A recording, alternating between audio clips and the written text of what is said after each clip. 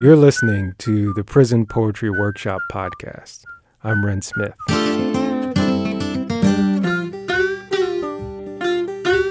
Here we present readings, commentary, recordings, and stories about the little-known and even less understood literary tradition of prison poetry.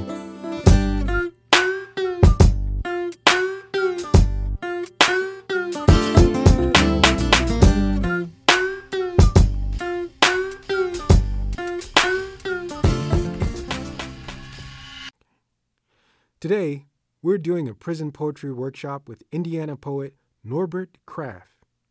Norbert is a poet who grew up in Indiana and has received one of his state's highest honors. I'm the former poet laureate of Indiana, yes. And he's going to workshop a poem with us.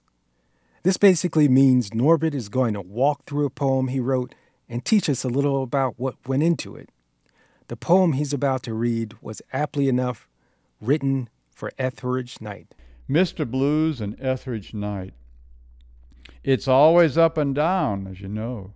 Sometimes up, sometimes down, you know.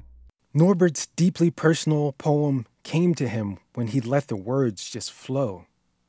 For Norbert, when inspiration hits, it can be trance-like. The important thing is to let it take over. One night I woke up, I brought a legal pad in bed with me. I sat up, I wrote down 6 poems in draft, as if by dictation. Then I put the pad away, turned off the lights, and went back to sleep. Mr. Blues is about Etheridge, but it's also about trauma. Though Knight had passed away, thinking about him was part of the way Norbert freed himself up to write about something difficult. I became aware that here's Etheridge, who found his voice in prison, and one of his best-known poems is "We Free Singers Be," so that gets echoed in this poem. So no matter how down and out you are, you're still free to sing. We free singers be. It was on Etheridge Knight's tombstone, and now Kraft added his own voice to the many that Knight proposed liberating. It's always up and down, as you know. Sometimes up, sometimes down, you know. Mr. Blues, I still refuse to give up, though. Got to pull yourself up again by the bootstrap. Better pull yourself up again by the bootstrap if you don't want to be caught in a nasty old trap. Former Indiana Poet Laureate Norbert Kraft reading Mr. Blues and Etheridge Night.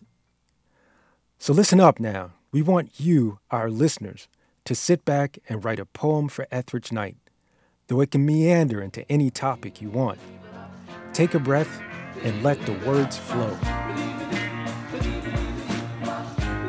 Mail your poems to P.O. Box 448, Wilmington, North Carolina, zip code 28402.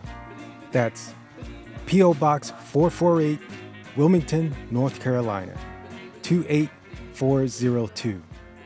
Or you can visit us at prisonpoetry.org. There you can submit poems and read more about Etheridge Night.